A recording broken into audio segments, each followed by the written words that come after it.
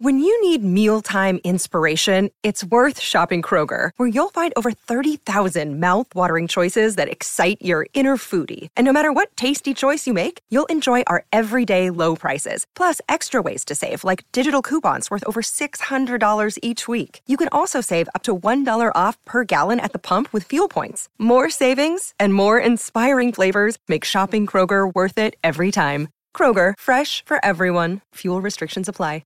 Another day is here, and you're ready for it. What to wear? Check. Breakfast, lunch, and dinner? Check. Planning for what's next and how to save for it? That's where Bank of America can help. For your financial to-dos, Bank of America has experts ready to help get you closer to your goals. Get started at one of our local financial centers or 24/7 in our mobile banking app. Find a location near you at bankofamerica.com/talktous. What would you like the power to do? Mobile banking requires downloading the app and is only available for select devices. Message and data rates may apply. Bank of America N.A., member FDIC.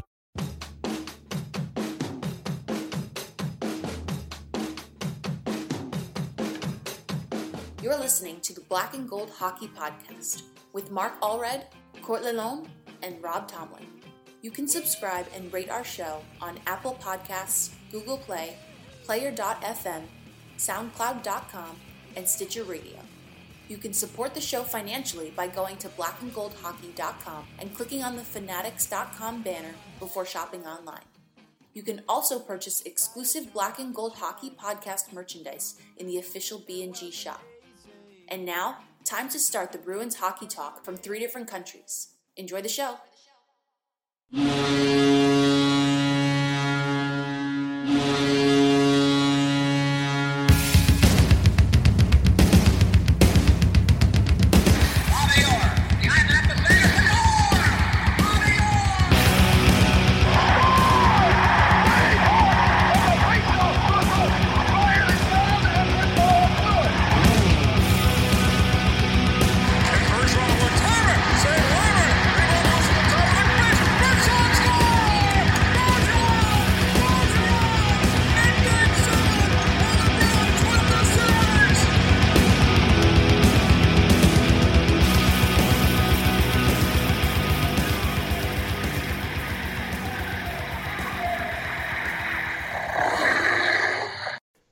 Hey Bruins fans, welcome back for episode 105 of the Black and Gold Hockey Podcast in partnership with The Athletic Boston.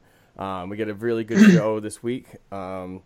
We have obviously the Athletic article of the week coming up, and if you want to be a part of The Athletic, please go to theathletic.com/blackandgoldpod and sign up today for some really good content all over sports, not just Boston sports, not just hockey, but complete sports everywhere, and it's very good stuff to read, so I highly recommend it. And we also have a coming back guest on the second hour Prospect Talk. We have Rogers TV color analyst Craig Eagles coming back to talk about Cedric Pare and how he's doing up the Quebec Major Junior Hockey League with the Rimouski Oceanic, his new club. So why don't we just get started?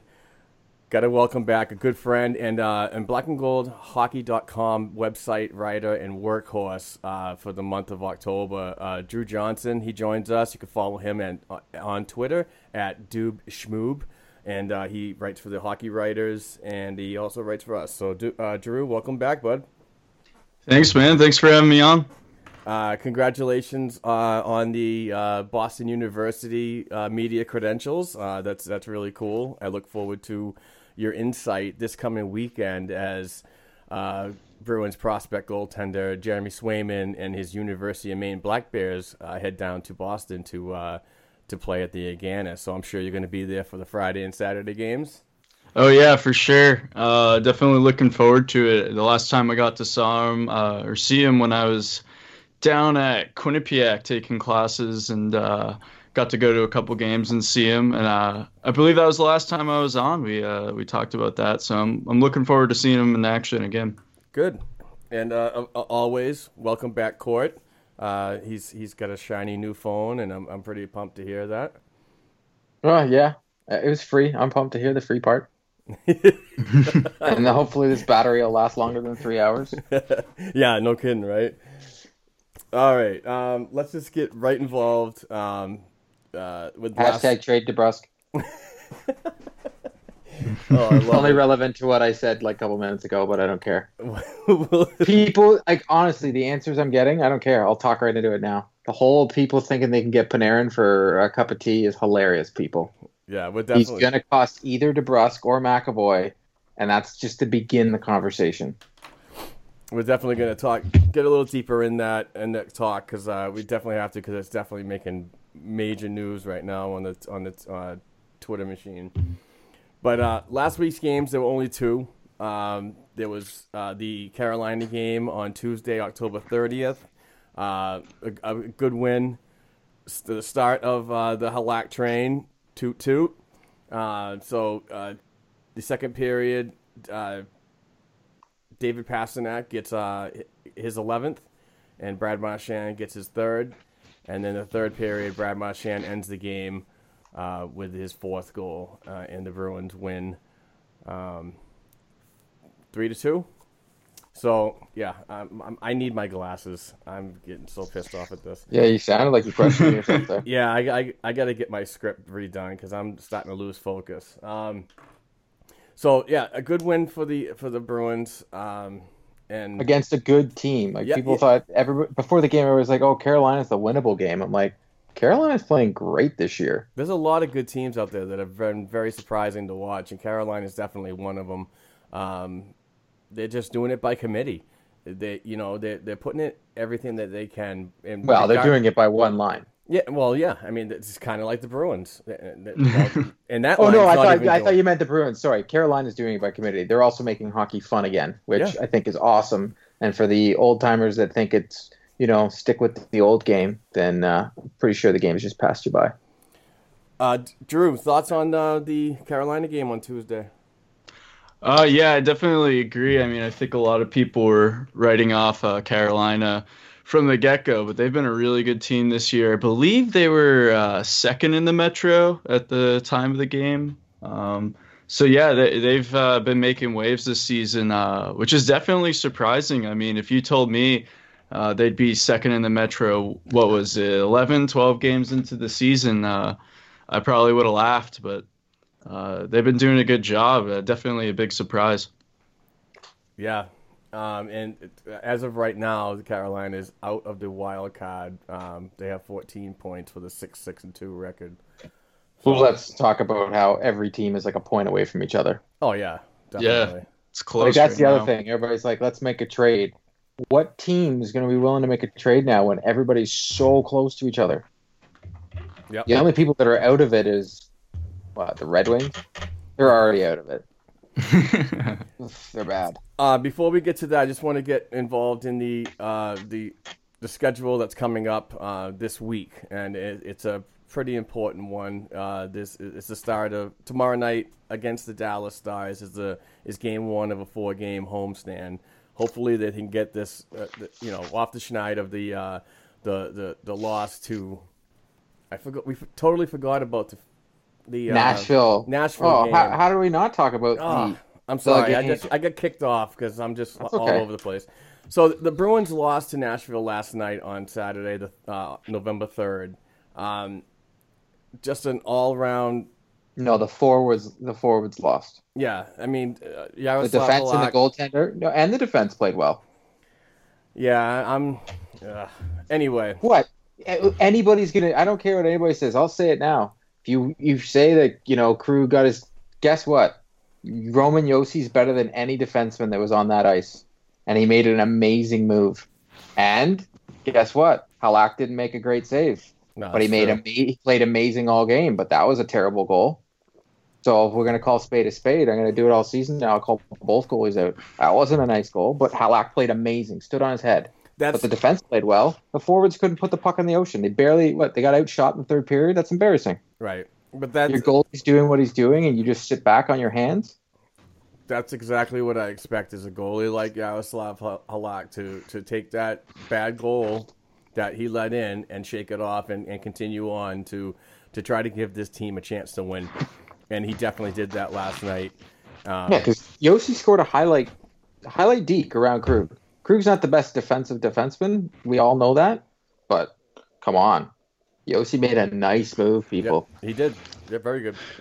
Yeah, and on that play, Heinen was just kind of shadowing him. I didn't like how he played on that one. Just kind of shadowed him, kind of gliding and just having his stick out, hoping to hit it. Like he didn't play good defense on that play. But Yossi definitely should get some credit for that insane move and basically just undressed both Krug and Heinen on that play to get to the front of the net. Heinen played probably one of his worst games I've seen in a long time. Oh my God, for sure. He was terrible out there. He looked very apprehensive in the corners. He didn't look sure of himself. When the puck came around on the boards, he was looking twice. I don't know what's going on. Maybe he's holding his stick too tight. I don't know. He did not play well. Yeah, I've had enough of him on that second line, but I'm not the coach, but I want him off. There was one play where I forget the sequence in the defensive zone, but the puck got to him in the neutral zone. He basically had a one-on-one. Instead of skating out wide and getting some speed and maybe finding a trailing forward or defenseman coming in, he just tried to like deke through the guy and lost the puck in possession for the Predators. That was just one instance where he was bad last night. He did that a lot in the preseason too. Yep. And the Bruins ran into a very hot goaltender that just signed a 2-year extension in Pekka Rinne. A goalie that is hot and cold a lot. Yeah. A lot like our backup. Yeah, just because like he's our backup now. I can say Tuukka Rask is the backup, but Pekka Rinne and Tuukka Rask, very similar type goaltender. Both from Finland, I hear. Yeah, that's the thing. But at the same time, I'm sure we all saw it. How many times did the Bruins come over and they just shot it at him, like shot it at his chest? Yeah. Like, how bad was the power play? That was probably the worst we've seen this power play. Guess what, guys? That stretch pass over to Pasternak, they saw it coming all day long. And I think, no fault to Pasta, but geez, he missed the net like 15 times. Like, they just kept trying it over and over again. Get some guys. No one went to the net. Get some guys in front of the net. Try something different. When you talk about that stretch pass, Court, I really got to figure out the website. I heard on another podcast within the last 2 weeks that there is a website out there that has the success rate of stretch passes. And I heard that the Bruins are like close to the end of that list. They look terrible. It looked like no matter what on that power play, and correct me if I'm wrong, they only looked at Pasternak, and that's all they cared about is Pasta getting that goal. And I'm like, come on, guys, go for another weapon, because Nashville looked like they were like, okay, it's going to Pasta.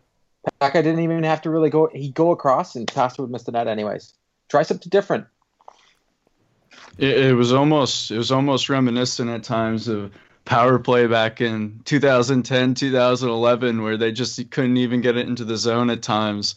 They were just skating around their own end, and like the forecheck man down by the Predators was just thwarting them. There was one power play. I think they spent half the time in their own zone almost. It was brutal. And then we might as well talk about it. You had Brad Marchand embarrassing himself. He needs to grow up. All he had to do on that one is take it, suck it up, and walk away. Instead, he got 14 minutes for being a dumbass. Yeah, that was ridiculous. I understand pleading your But your let's point. be fair here. What Sessions did was an absolute embarrassment. And it's funny because I've been watching all over social media. People they're only posting the one video. Yet on Sportsnet this morning on here in Toronto, they were all over Sessions. They said what Marchand did was terrible. But Mike Johnson was like, but what Sessions did was an embarrassment. Marchand did something to make a point, but cost his team. So he looked like an idiot. What Sessions did was an embarrassment to the game of hockey. Yeah, and I think, I think it was funny, the Marchand thing. I don't agree with it, but it made for a laugh, I think, around the league. And, I think it's good to definitely plead your case and be like, yep, that guy, I mean, it wasn't a dive for high stick, but, essentially a dive. And, I think, one gesture is fine. I didn't like how he just dove on the ice and then, continued doing it all the way to the penalty box and then in the penalty box. That's why he got the penalty. I think terrible. If you just, you mouth off to him and you let the ref know he got it wrong and you move on. Absolutely. Moving on to the upcoming schedule. I can do this time. The Bruins play the Dallas Stars Monday, November 5th. Primetime game in Canada, by the way. Nice. And then they play Vancouver, another good team that was a surprising team in the league on Thursday, No, November because 8th. they have a guy named Elias Pettersson And he's that is back. he's unbelievable. This guy, he's it looks like watching Datsuk. I've watched a couple Canucks games. This guy is the real deal. And Saturday, November 10th, they play the Maple Leafs, the first game of this matchup. This should be interesting. That should be a good one. Oh, I know Court's already paying for it. Behind enemy I'm lines. at a wedding on Saturday, so it's in Boston at least, so I don't have to deal with it. But I know that I'm going to have to deal with it. And then So we need a win. Just give me a regular season win. I already got to embarrass all Leaf fans that I know when we came back in Game 7 and embarrassed them for a second time. At least there's no Austin Matthews, but last time I checked, they had no Matthews last year when they beat the Bruins. So now here's the question: who starts those 3 games? Because I think Halak. I don't think he starts all 3. Well, if you're gonna do, in my opinion, because this is a 4-game homestand, I would give any game that there's a break to Halak, and then give the Sunday game, which is a very strange home and home back to back. We don't really get many of those. Usually it's a home Sunday and then an against? away. It's the Vegas Golden Knights. Yeah, there you go. I would give Rask. Oh, that I'd have game. Halak against the Leafs. Oh, He's for just playing too sure, good. for sure. But we don't know. Butch can do what he wants, right? And once again, the same thing as last year when Rask got put back in. Everybody's like, "This can't happen. This can't happen." And then he stood on his head, right? So Yeah, I just want both goalies playing well. I don't care who's in net. Just both of them. If we have both of them playing like Halak is right now, Jesus. I wrote an article recently about how they should still split the net between Halak and Tuukka, but Halak's been playing really good. I'd still like to see Tuukka get his fair share of starts because, he has a tendency to start slow. Like last season was obviously a horrible start for him, but then I think it was like since November 29th, he was 31-6-3, if I'm remembering that correctly. It was disgusting. Yeah, It was amazing. So I think you still got to give him his fair share of starts so he can warm up a bit. I know you don't want that from a goaltender who has proven that he's been one of the best in the league during the prime of his career, but I think you still need to give him his fair share. Maybe you start Halak a little more, but maybe you give Halak 2 starts, then you give Tuukka 1, and keep going with that pattern. Halak plays well against Dallas, who's a high-powered offense. Then he has to play the Leafs. Mm-hmm. So maybe throw Tuukka in the Vancouver game and give Halak that rest because he's going to think about it. Dallas Stars are going to shoot the lights out. Mm-hmm. Nashville outshot the Bruins, but it wasn't like the Carolina game. Dallas they got some high-powered weapons. And Maybe throw Tuukka in against Vancouver, who's the lesser of the 3 of these 4 teams. Vegas is not a slouch, right. even though Tuukka hasn't. He's for some reason, because I've seen 2 games against Vancouver, can't beat them when I'm at the game, but we'll see what happens. I just think you need to give him a start this week. Oh yeah. I would much rather just ride the Halak train, but I understand that you do have to get him involved, keep him game shape, and so on. So I do. Because otherwise that train's going to derail. Yeah. He's still. People need to realize he's still Yaroslav Halak. But look no one lined up. Boston Bruins didn't. No one lined up to take this guy this year. Best case scenario, Tuukka finds his A game sometime in November. Halak's still going, and you start both of them, based on matchups and whatnot. A la the Reggie Lemelin and Andy Moog back in the day. Yeah, we've seen it multiple times in the league. I believe LA did it at one point. In one of those years, they were pushing for a cup or maybe won the cup. Well, look at Washington right now. Their not so elite goalie is playing like he did last year again, and they're having to play every other goalie. Yeah, That's what it is, man. Carey Price looked terrible last night. Looking at the schedule, like I said, you have Dallas coming into Boston on Monday night, and they right now are sitting in the third position out of the playoff picture. And I know it's early, but their road record is 3-3. And then you scroll up to the road record for the Vancouver Canucks, who they play on Thursday, and it's 4-4. But Saturday's game, and not surprising, is the Toronto Maple Leafs are an absolute perfect 6-0-0 on the road. That's a game that I'm going to be worried about. And it is surprising to people here in Toronto, because until they won last night, the pitchforks were out everywhere on John Tavares, big time. And now all of a sudden articles this morning saying, "Oh, John Tavares is back. Don't worry about everything." But like they were talking about like bad signing, like they were losing their mind here in Toronto. It was hilarious yesterday. You read everything and it was all negative. I felt like I was reading Boston Bruins media. That's always fun too. But the game against Dallas, they're three goals a game average, 3.08. Their goals against those 2.62. Their goaltending hasn't been the greatest, and their power play, believe it or not, is worse than the Bruins. Jeez. Which is hilarious. But their penalty killing's not that bad.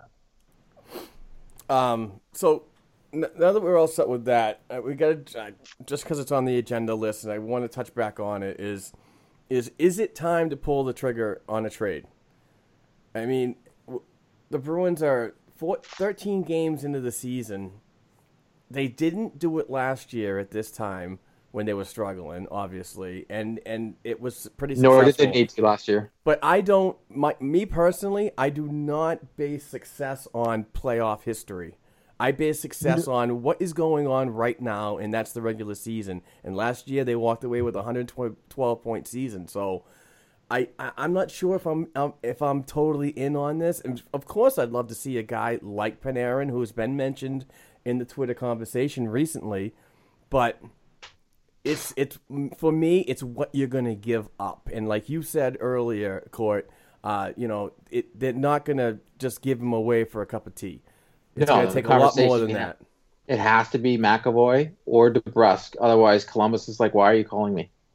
And if I'm Columbus, and if you look at their general manager, he's made some amazing trades. He's not going to make a stupid deal like his Seth Jones. He stole Seth Jones from Nashville. They got Ryan Johansson. It was like a hockey trade. Yes. They do hockey trades. They're not making this deal unless DeBrusk is in on there or McAvoy's in on there. And sad to say, if push came to shove and this team really struggling, McAvoy is not. Panarin's better. Panarin's an elite player in the NHL. McAvoy right now, he's pissing me off. He's hurt. He's not playing that well, even when he wasn't hurt. I don't know, people. Maybe we're overhyping him. We're overhyping our prospects, that's for sure. We're overhyping the crap out of them. But last year the problem wasn't scoring. Last year it was just they were missing bodies. This year they can't score. They only have one line. Your defense is what's hurt, and your defense is playing better.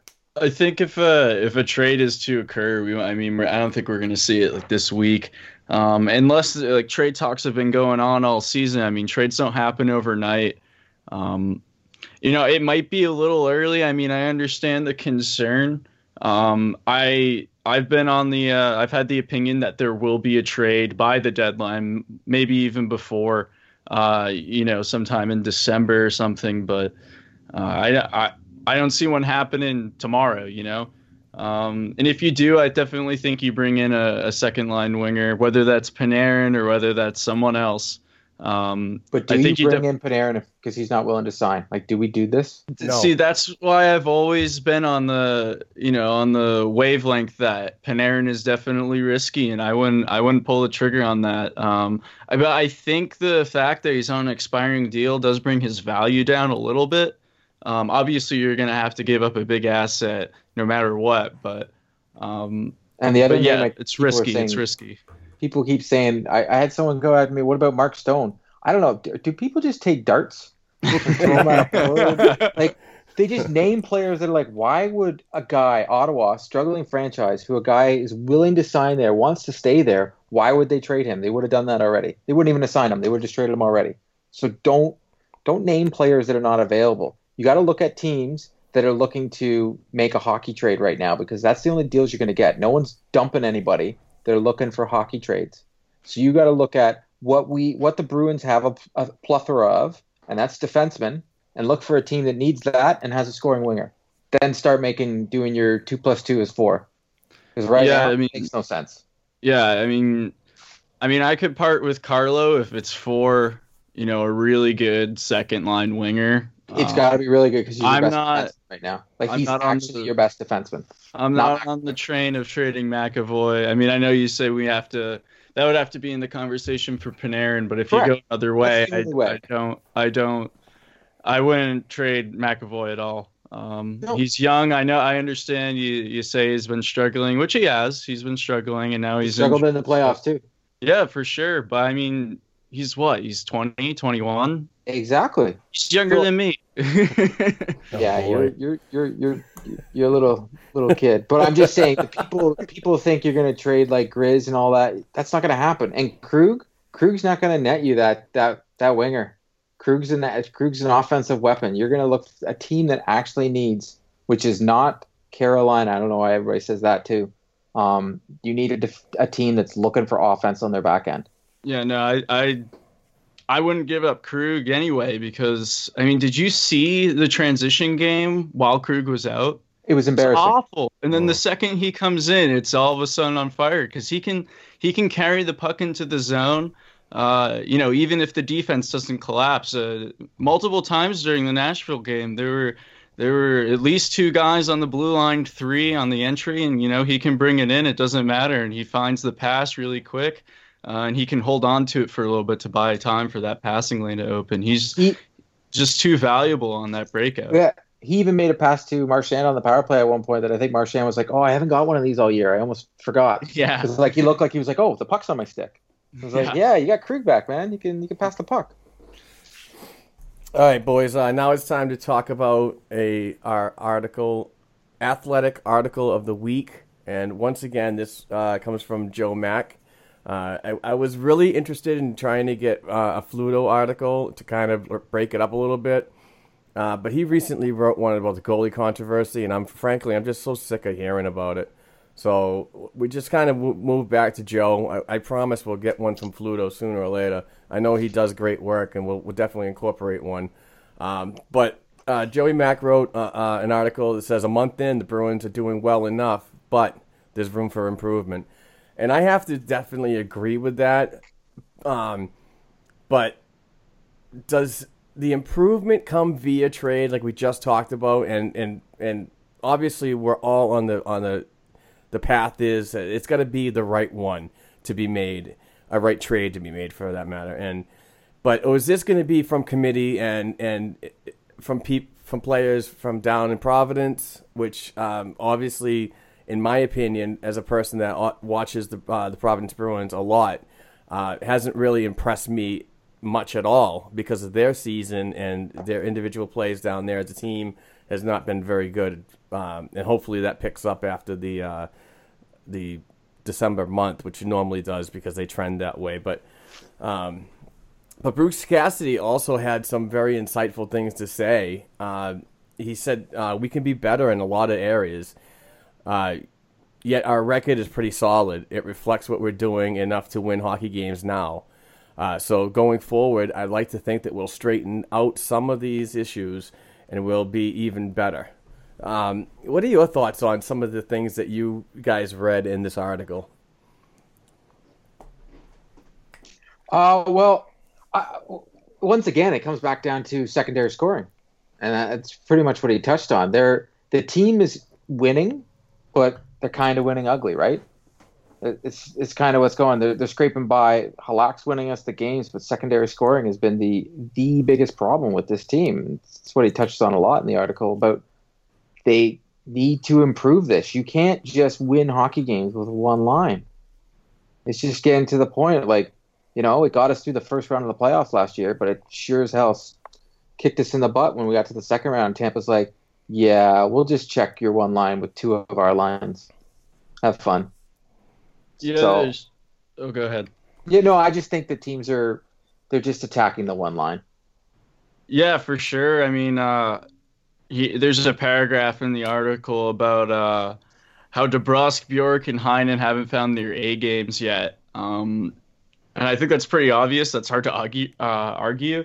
Because going into the season, I was thinking, David Krejci always needs a weapon. If he's going to produce for you, he needs a weapon.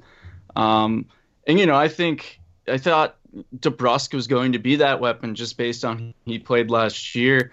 But I think a big part of why he was so successful last year was because no one really knew about him. And now going into this season, he's got a target on his back in terms of the fact that he could be lethal. So I think in terms of the trade, you definitely need to bring in someone for Krejci. And that would allow some of these players like Heinen. I don't see why he should be on the second line. I mean, I get it. He has offensive skill for sure, but we haven't seen any of that. And I think he'd do much better on the third line. If you get someone in the top six, that all automatically bolsters your depth and your bottom six because you move someone down. But yeah, I think those guys really need to find their A game quick if the depth is going to succeed. Well, and I thought for sure that it would happen when Krug came back. Well, not right away. We did touch on it's going to get better, but Krug not being back there, it was destroying those other lines. Because think about it, your top pair right now that's playing with the number one line is Carlo and Chara. There's no offense being generated there, nor need to. No. But yeah, pretty much when you read Joey Mack's dead bang on, they're a one-line team and they need to wake up. Pretty much. Yeah, you're not going far without the depth. Yeah, you definitely. Biggest thing for me is definitely the secondary scoring. You need it. Against teams like Tampa Bay, Toronto, and the rest of the schedule that's coming up this season is you're going to need that. So definitely has to be addressed, whether it comes via trade or it comes via somebody coming up from Providence, which I still haven't seen, and we'll talk about some of those players later on. But like you said, well written article from Joe Mack, and the way I really liked about it the most was Cassidy is not sugarcoating anything about his assessment of this team. There's definitely areas to be concerned, but it's early and it's just more or less he seems very relaxed in his conversation with Joe Mack, saying that we'll be patient and hopefully things straighten out and hopefully that works out. Yeah, because if you look at this team, think about it. Who's missing from last year? Schaller and Nash. Yep. And no big losses, in my opinion. I mean, Nash, he could go up and down the lineup like a really good tool in the tool bag, but I don't think that his money was. I think he wanted more money, and I think he got what he wanted in Columbus. So. I'm not in on the whole we should have kept those two players, but like some other people, those two players are not going to, even if they were on this team, they're not that good that they're going to turn this team around. It's got to come by committee. You got to be all lined up, all in the same plan. Let's read the message and let's go and execute. Yeah, touching upon Cassidy's straightforwardness, he's always been a straight shooter, which I've always respected in a head coach. It's similar to Alex Cora of the Red Sox, how he's always been straightforward, at least in his first season. But yeah, since he took the helm, Cassidy's always kind of said how it is. I really respect that. I think that's a great quality in a head coach, and it lets your guys know if you're struggling, your coach is going to say it in public, not just to you, but in public. But I don't think he does it in a way that harms the team's morale. He just says it how it is. The depth is struggling. We need to find our best game, and I think it'll flesh out.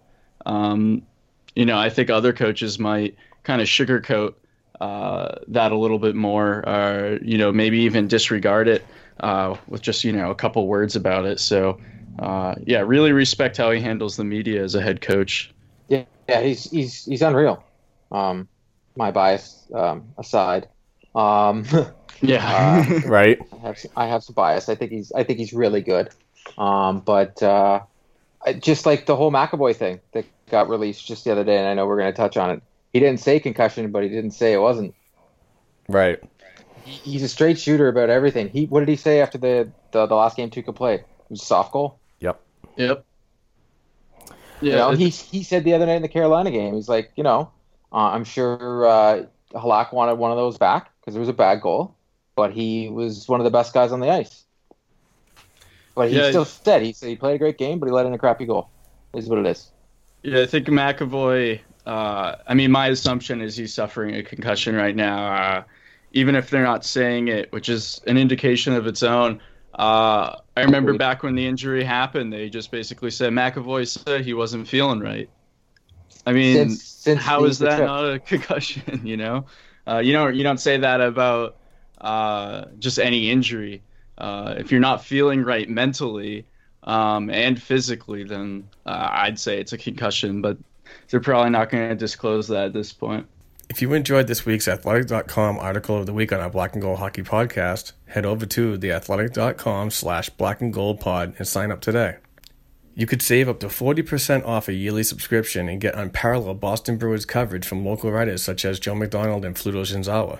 You also get access to many other popular professional sports by signing up at theathletic.com/blackandgoldpod. What is The Athletic, you ask? The Athletic.com website is a subscription-based publisher of smarter sports coverage for die-hard fans. The model is simple. No ads, no pop-ups, and no autoplay videos that can be very annoying. Instead, readers subscribe for authentic, in-depth coverage written by journalists who know their team inside and out.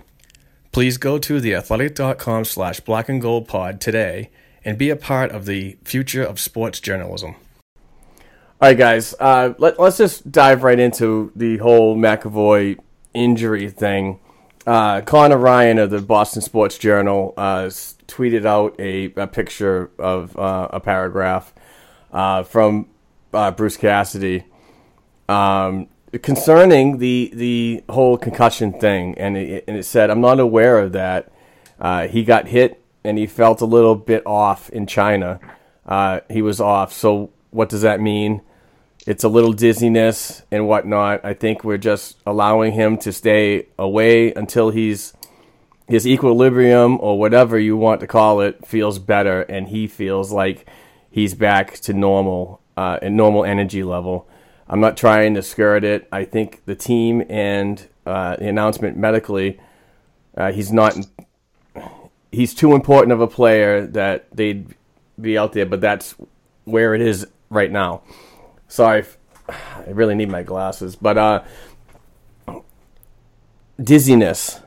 Words like dizziness and equilibrium, that to me, I don't write for the New England Journal of Medicine, but that spells concussion to me, that he got his bell rung.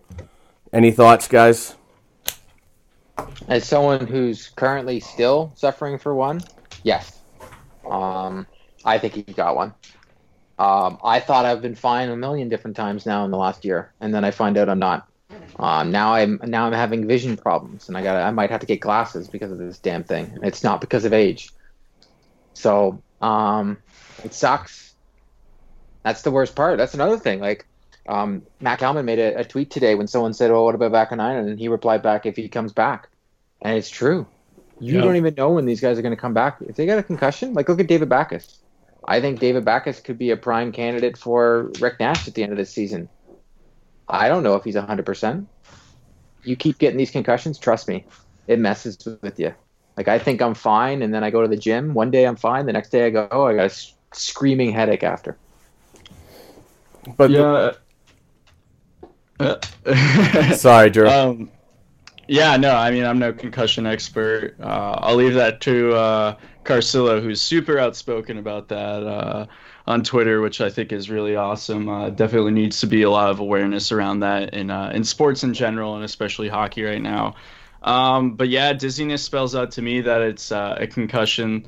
And you make a good point, Court, when you brought up that tweet how if Vakanainen is back, I mean, especially when you're young in a career, in Vakanainen's case, his what was it? Was that his first game? Second. Or was it his second? Second game in the NHL, and you get a concussion. I mean, that can be hard to bounce back from. I mean, Bergeron, for example, I got a concussion, and obviously he continued to excel, but I think that's a rare case, honestly.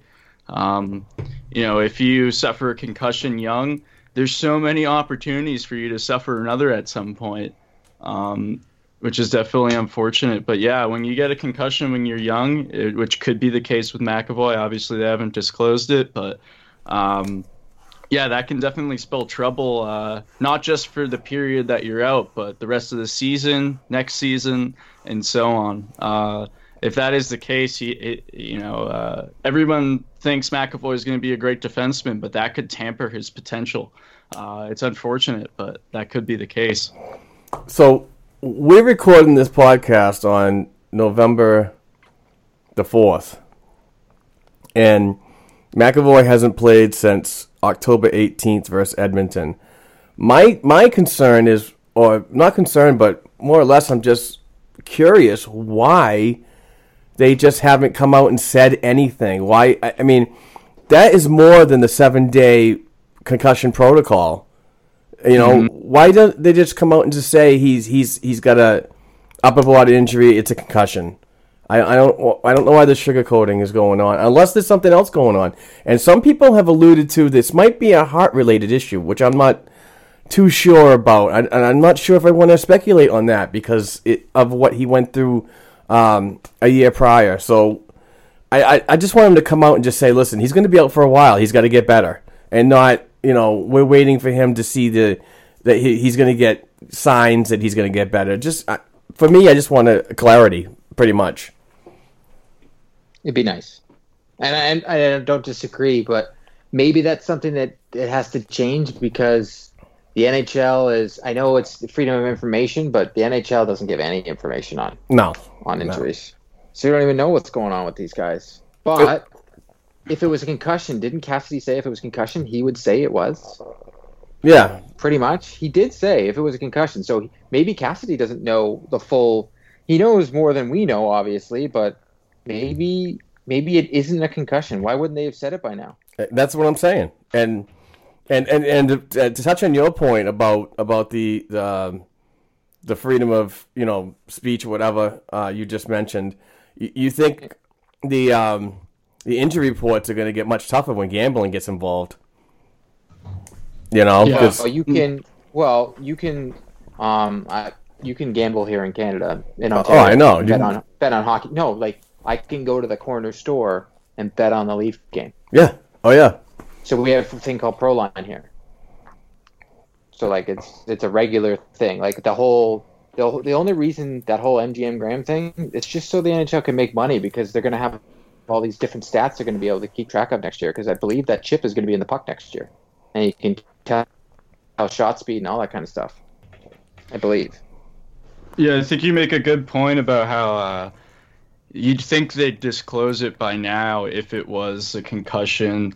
So it could just be kind of what they've been saying, that he's not feeling right, and maybe they checked for concussion. I mean, I'm sure they checked for a concussion if he's not feeling right like that, if he's dizzy. But that could just be the case, that they didn't find a concussion or any real symptoms of a concussion, and that he's just not feeling right for some reason. I guess we won't know, obviously, until they tell us, but hopefully he's okay, and hopefully it really isn't a concussion. Moving on to our next topic on the agenda list. If the Bruins do not want to make the trade and they want to shake things up a little bit internally, thoughts on who could come up from Providence? Rob Tomlin, co-host of the show, who couldn't make it here today, and obviously thank you to Drew Johnson for covering. But Rob mentioned players like Martin Bakos, Carson Coleman, and I threw in Peter Cehlarik because that seems to be the go-to player that everybody wants to give a chance. in my personal experience watching Cehlarik, yeah, he's a good prospect, and well ranked in the depth pool, but there's something there that is not having him in the NHL right now that I can't see, that probably Jay Leach and Trent Whitfield down in Providence do see, and also obviously Bruce Cassidy and Kevin Dean up here. But he scored his first goal of the season last night against the Charlotte Checkers, and they lost the game, and Providence is not playing well. This does not scream to me that Cehlarik needs to be in the NHL. He needs to show me at the AHL level that he can put the puck in the net on the regular and be consistent and be that player that everybody says, hey, why aren't you guys taking a look at this guy? If you need people and players to be offensive, you need production from them. You don't call up a guy that's only got one goal in I don't know how many games that Providence has played so far, but I just don't get the fascination of it. Maybe it's because he's a big player, rangy player, plays both sides. I don't get it. I thought he played well when he was on Krejci's line last year, but they're like, I'll agree with you. Like, there's got to be something up. It's just like I'm scratching my head still. Why isn't Bjork even at least had a shot on that line? But maybe the coach knows more than us, 100%. So maybe there's something we just don't see. Yeah, I mean, I'll be honest. I haven't seen. I don't watch the Providence Bruins closely, so I can't say much on the topic. But I know he has played in the NHL, and I've liked what I've seen from him. During his last stint, he scored a goal and an assist in 6 games. But overall, I liked his game when he was up here. But I guess he's just struggling this season. Like I said, I don't watch Providence too closely. I rely on you guys for my information on Providence. I rely on Mark, dude. Yeah, I'm the Providence guru. But I don't have enough time in my life to watch that much hockey. Yes, I mean, who knows? I mean, you talk about Donato going down, and then the praise of him coming back up because he's doing well down in Providence. Well, I honestly haven't seen it. His first game, he was the savior. I know. So many people last fall, and when he wasn't playing in the playoffs. I know, and coming out of Harvard, everybody's like, the Bruins are going to win the cup when they add this guy. It's like, keep drinking that Kool-Aid and hopefully jump out your window shortly after. But I mean, he's down there to serve a purpose, and that purpose is to get better at the overall game. He needs to get better on his two-way game. Donato is a solid prospect when he has the puck. Off the puck, he's a deer in headlights. We've seen it at the NHL level. There's nothing wrong with him going down. The fan freak out when they found out that he was going to Providence was absolutely ridiculous.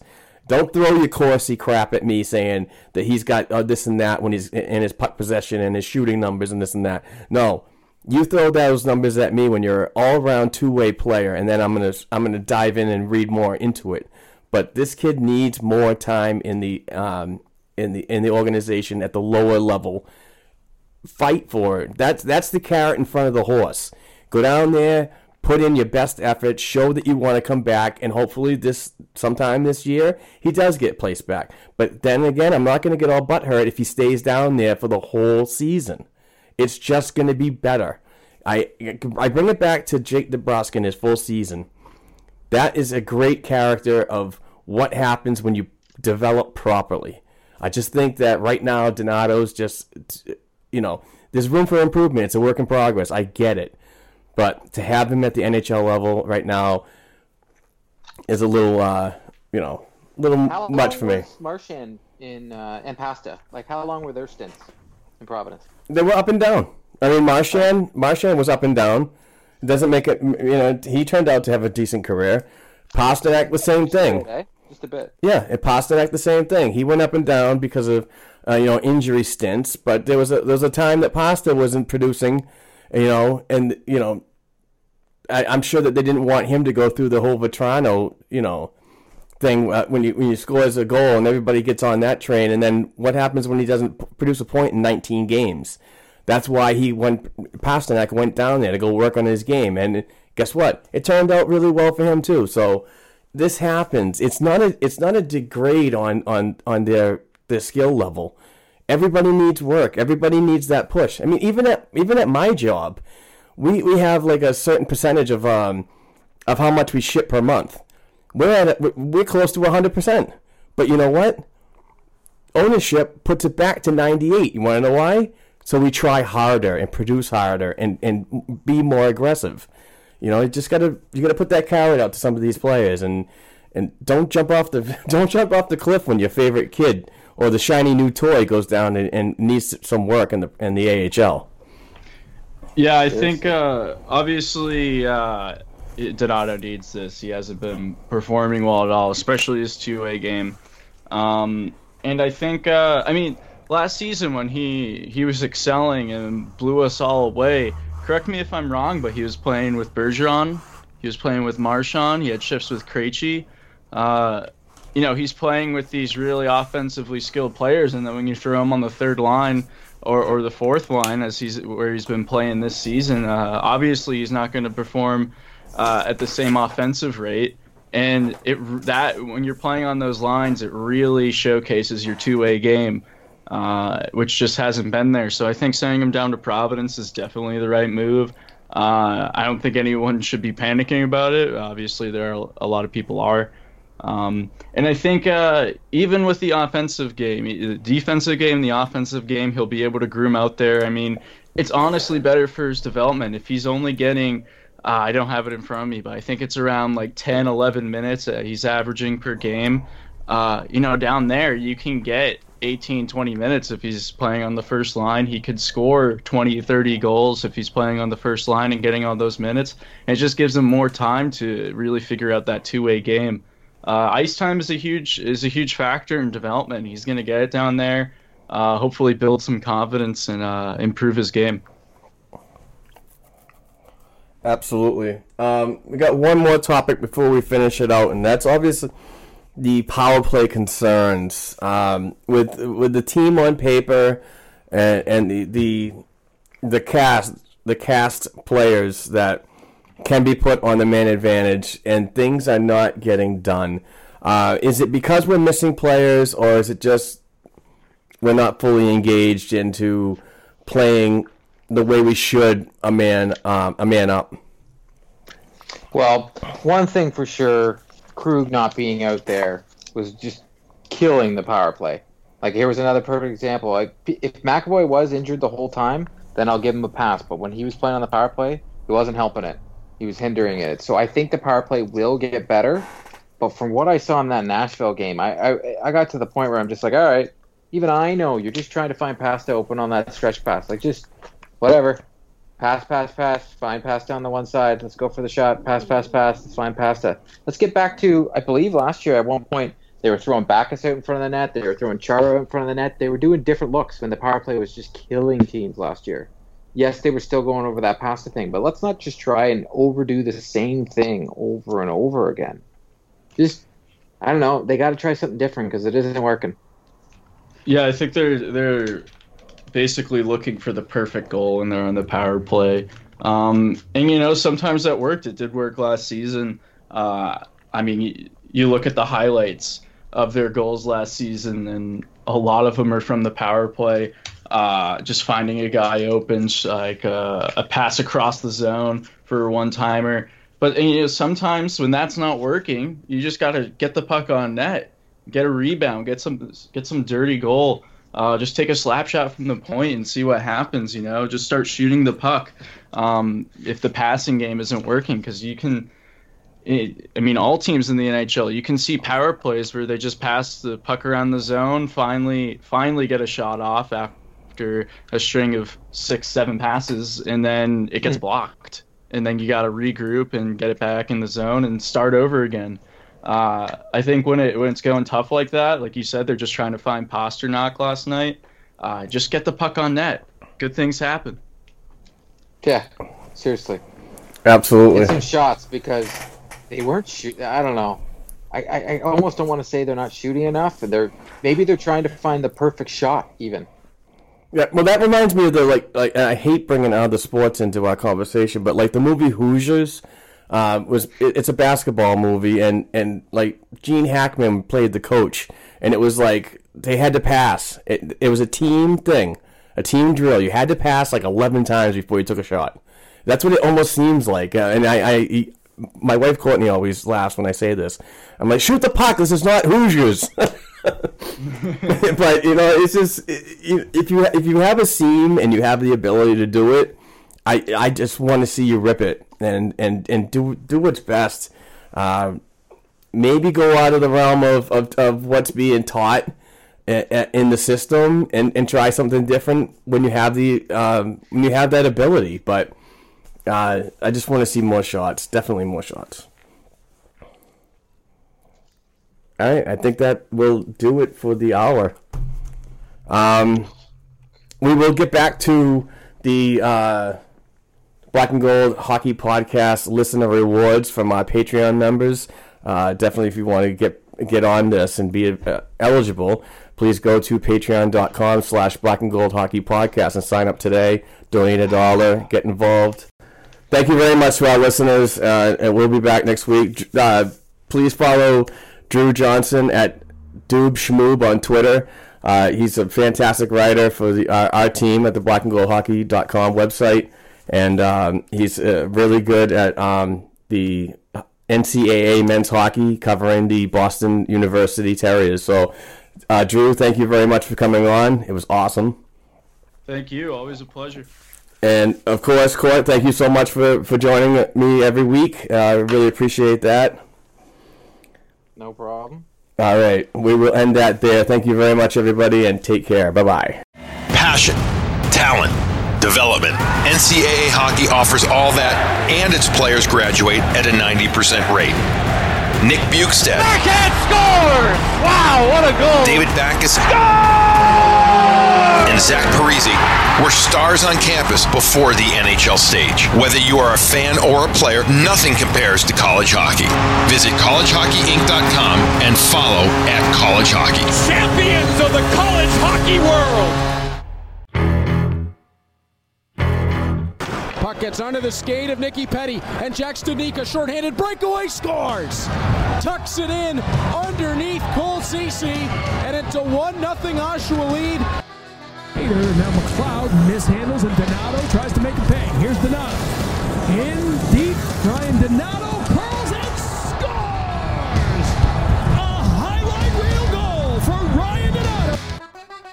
Make something happen. Goes to his left, in front, and that's Trent Frederick on the one-time redirect. Frederick with his 4th, and Team USA now up 8-2.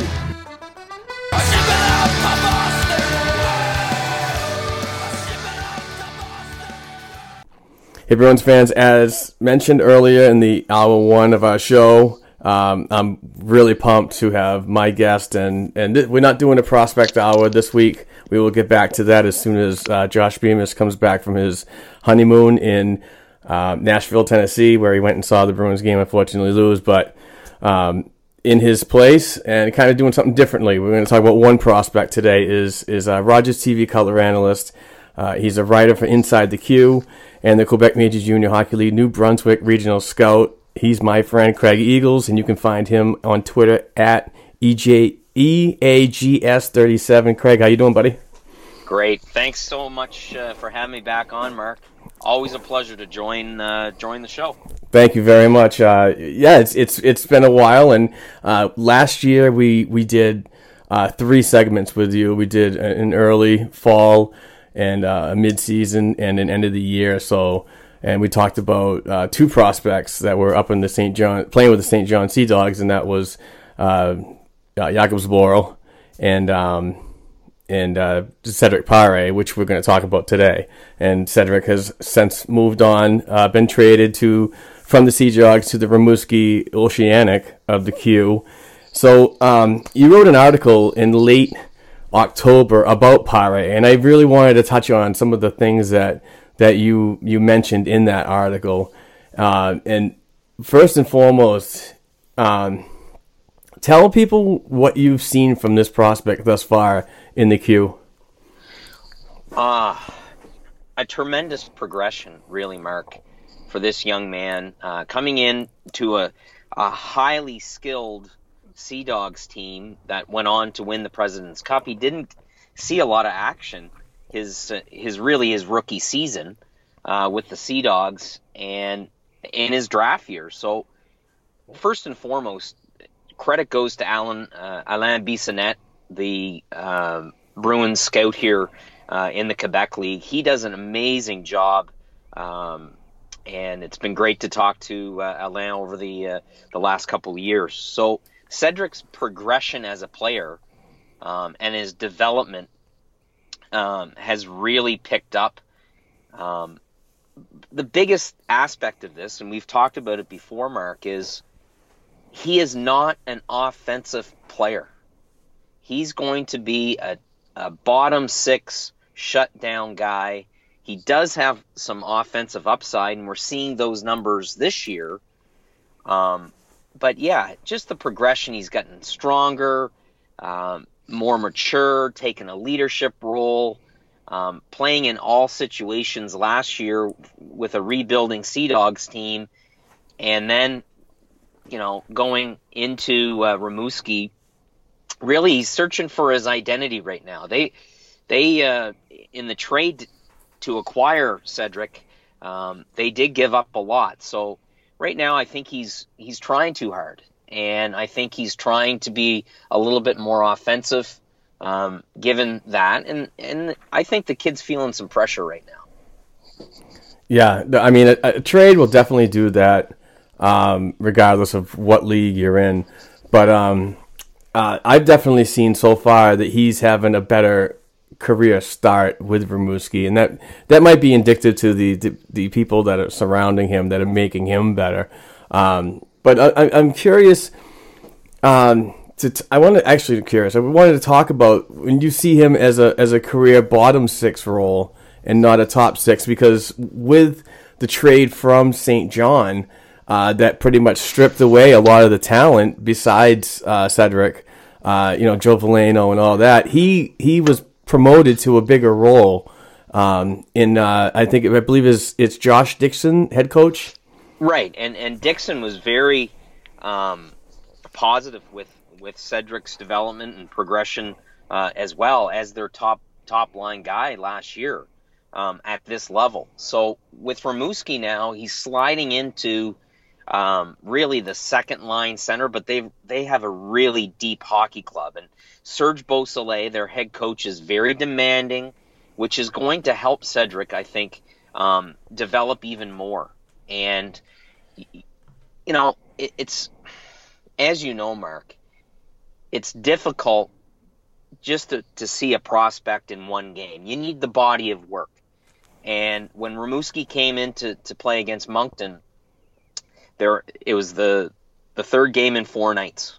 So you can't really. They were up 4-2 after 2. Moncton came back and beat them that game. I thought Cedric played well in the third period. I thought he fought the puck a little bit in the first 2 periods, and really Rimouski very opportunistic and scored some power play goals there. So yeah, it's difficult to kind of project him in that top 6 role. The offensive numbers are there right now, and that's great, and they should be there for a veteran like Cedric. But offensively, and like he told me in the article and in the interview, they want him to be a little bit more offensive and move his feet and get into those open seams. And I think if he does that, he's going to get those offensive opportunities. Yeah. He also mentioned that he needs to read the plays better and anticipate, especially before he gets the puck. So, in question, is it his off puck skills that really need more attention moving forward? Well, I think he's getting lots of touches and opportunities with Rimouski right now, and it's the identity, and I think really he's searching for that. And like I said earlier, I think he's trying to do too much, and I think there's a lot of pressure right now, and with regards to maybe potentially signing an entry-level contract, and you were there at camp. I don't know what kind of camp he had, but he thought he had a better experience this time around, and 100%. So, which is good. That's great, and you want to see that progression. And I think the Bruins, as an organization, are liking his development, and it's only going to get better because Rimouski's a deep club, and with aspirations of really making a strong push this season and into next. Yeah, from what I saw at camp in year one after his draft, was timid type of player, not knowing his surroundings, but did show that skill that you want to bring to a camp like that in front of the the brass that are looking down on you. So what I did notice and I took notes on was his intelligence at camp was stepped up to it went from a 75 to 100% the following year. His zone entries were better. His possession time was better, and his puck protection was by far the best attribute that I saw him really being aggressive on in this camp. I watch about 20 games of him since he's been drafted, so each season. So I don't really get a great eye test, but I do get some of it, on the Quebec on demand stream. But yeah, I definitely see where you're seeing him fit as a bottom six role player, and he'll be 20 the next season, so he'll be eligible for the Providence Bruins and maybe even a roll down the third or fourth line there. So there's definitely positives for him. One of the reasons why I really enjoy talking to you and interacting with you on Twitter about Pare is that we have a conversation that doesn't involve over-glorifying stats. So many, you know what I'm saying? I do. So many people get in touch with me and say that I don't know what I'm talking, and I'm by far an expert in hockey prospects, but I like to reach out to people like you and get different opinions and see what's going on from the guys that are in the trenches and doing the work. So this is important for me, and it's a learning curve for me too. But these guys, they always come back at me and say he's not a very good prospect. They really dropped the ball on him, but they're only looking at his numbers. That's the only thing that they can show me, is they don't have the eye test, and that's unfortunate to make a really proper evaluation. But that's one of the reasons why I always like having you on, because it's an honest thing. You're just not going to blast me with numbers and say he's good. You're there watching the whole process. Well, and he does need to work on his foot speed, and Cedric would be the first to tell you that. Yeah, he realizes that he needs to get quicker, more explosive, and to get to those and to win those puck battles down low, and to get into those seams in all three zones, Mark. And I appreciate you saying that, because it goes beyond the stats. It's the little things. It's how he handles. You mentioned puck protection. It's how he handles the puck. It's his decision making. And you mentioned puck possession. It's the little things that I see, and I try to be more observant and project as well. So, yeah, he is driven. This young man is driven to get better, and I've seen that progression with Cedric all the way through. And you can't take that lightly. The kid has lots of character. He's putting in 110%. I know that's cliche, but they're happy with his work ethic and his leadership. I was talking to a long-time Oceanic scout, and yeah, they're really happy with him. It's just, he's got to find that role, and Lafreniere is going to be probably on the World Junior roster, so Cedric's going to have a bigger role when Alexis Lafreniere is gone for the better part of 2 to 3 weeks. So, he's going to get lots of touches, and especially first power play time when Lafreniere is gone. Yeah, and that Lafreniere is fantastic prospect. That kid is really good, man. The games that I've seen Pare play in, he's been just electrifying. So good luck on him. He's going to go first overall in 2020. He really is. Easily. So you do you when you covered for Rogers, what general area are you in? Or are you everywhere? Well, usually just Moncton and St. John. Yep. So over the last 3 or 4, this is year 4 in the journey so far from a broadcast perspective, and year 2 or year 3 as a scout. So for the league, for Central Scouting in the Quebec Major Junior Hockey League from a midget perspective. So I'm evaluating 15-year-olds for the Q draft. But yeah, getting back to the broadcasting aspect. So this is year 4. So usually Moncton and St. John. Nice. That's awesome. Congratulations on that, by the way. Thank you. I appreciate that. Did a couple games up in Bathurst as well. So have family up in the northern part of the province. So we make a weekend out of it. Nice. And the Quebec Major Junior Hockey League is celebrating its 50th year this season. So let's step away from the Bruins prospect and away from my Bruins fandom for a second and talk about the Q for a moment. How do you think that the Q has evolved since you were growing up and probably following along to where it is today? Really, Mark, and that's a great question. The progression of the league, it's always had those skilled, offensive-minded players and the 100-point getters, but there was always this undercurrent of fighting and teams would always have that tough guy, and for that predominant role.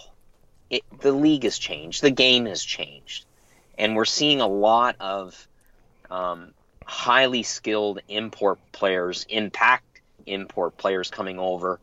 But yeah, the league is growing, and they're doing amazing work on the social media side. Obviously, a very special year in year 50, but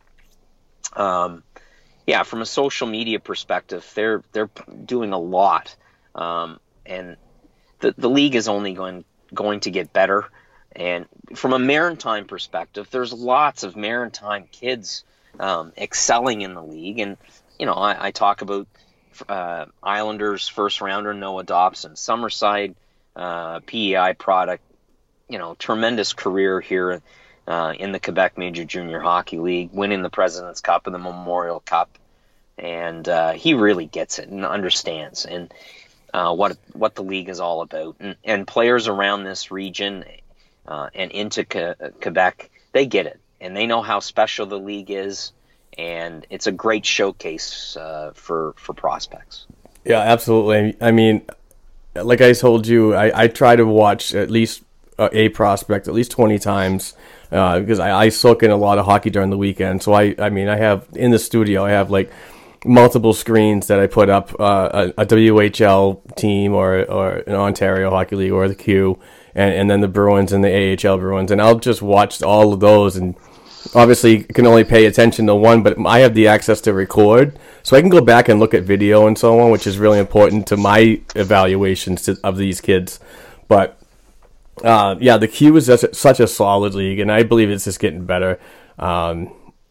With that being said, I'm not sure how it would be worded to you working for Rogers, but the streaming app on the Quebec Major Junior Hockey League website?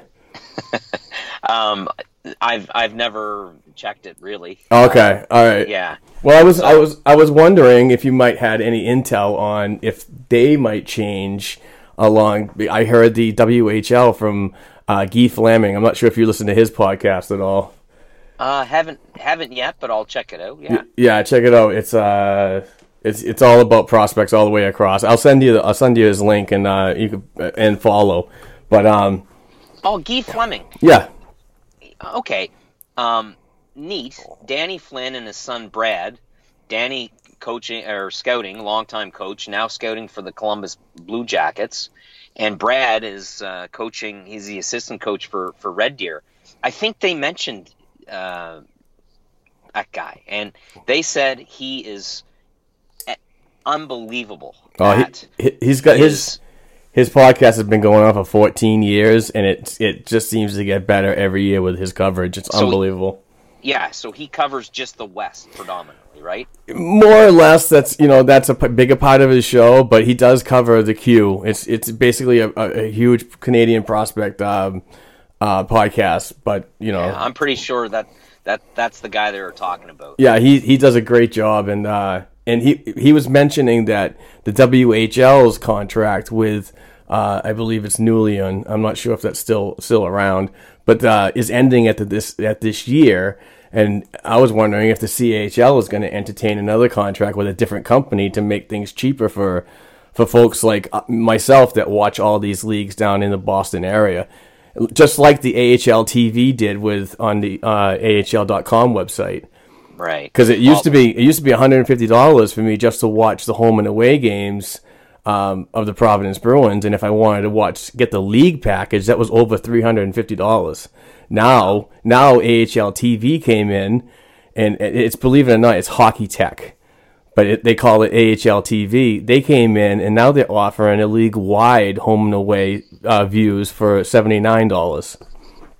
Oh, wow. Yeah, it's huge savings, and a lot of people are concerned and saying, hey, listen, we'd love to have that too, especially some of the folks that live in the New England area that have lucky members of their family playing in the Quebec Major Junior Hockey League just over the border. So it's a win-win for everybody.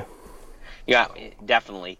To answer your question, that's way above my pay grade, and those are questions that I don't tend to ask. I got you. No, I completely understand, bud. So you were involved. Was it just this weekend, or was it the whole week with some under-17 tournament? Well, the World Under-17 Hockey Challenge going on right now in Quispamsis, New Brunswick, and St. John. So power outage last night. Had a weather system roll through the Maritimes. So we were calling, Mike Sanderson and I were calling Finland and Sweden in the afternoon, and Team Red and the Russian game. Unfortunately, the power went out with I think 7:30 left in the third period, with Canada really pushing back. Yeah, Mark, it's an unbelievable tournament, and if you ever have the opportunity to watch those games, and they're streaming those games currently as well for the remainder of the week, and then TSN is coming in to cover the bronze medal game and the gold medal game. So it's an unbelievable experience from a broadcast perspective, from a scouting perspective, to see these kids excel at that world stage is it's truly incredible. And just one example, Luca Cormier, local kid, played from the Moncton AAA Midget Flyers, who represented the Atlantic provinces at the TELUS Cup. Luca was selected to represent Canada, and to see and Josh Lawrence as well, to see those kids on that stage and playing well is really gratifying, and it just shows that hockey is growing in this area. Yeah, absolutely. And speaking of the area, the 2019 Memorial Cup is being held in Halifax, Nova Scotia this year. Are you fortunate enough to attend? Well, right now, yeah, I'll probably get down there. Nice. Some negotiating with my family and my wife probably is going to take place. So around that time, but the Memorial Cup, Halifax started 15 games on the road this season.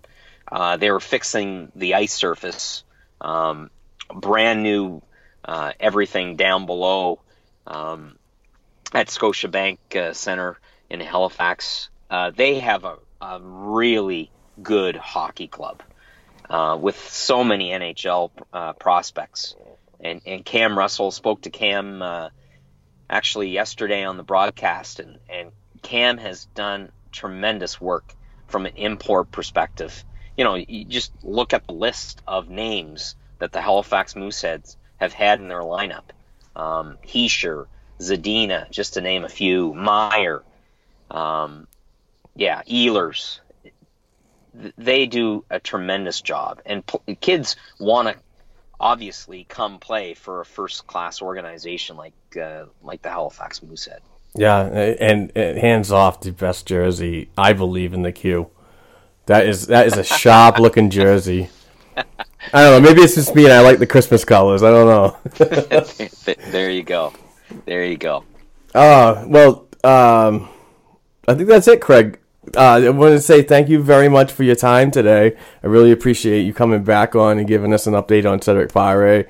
I look forward to hopefully getting in touch with you mid-season, maybe with another update, and maybe get back in the spring and talk about end-of-the-year results before he possibly signs an entry-level deal and moves on after his commitment to the Rimouski Oceanic to the Providence Bruins. See what happens. Well, thanks, Mark, for having me back. It's always a pleasure to be on the show. One last final thought on Cedric.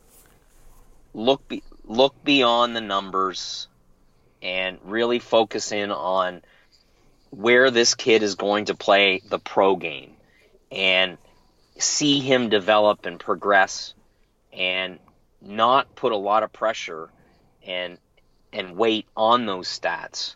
The kid wants it. He's got tremendous character and leadership, and I think that's what the Bruins are all about: leadership and character and compete level. So he has that. He has the ability. I think it's going to take some time, and he's going to need some time in Providence, but he's a character player and a good role player. Awesome, and that's why we have you on, brother. You give it to me clean and without any huge bias, but you can follow Craig on Twitter at EAGS37, and he's a Quebec Major Junior Hockey League New Brunswick Regional Scout. He writes for the Inside the Q website.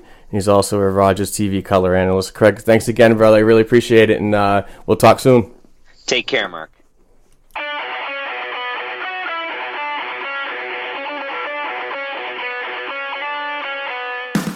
Thanks for tuning in to this week's show. You can follow the guys on Twitter at blackandgold277, at Court Lalonde, and at Rob40Bruins. You can also send us an email to the show's account at blackandgoldhockeyblog@gmail.com.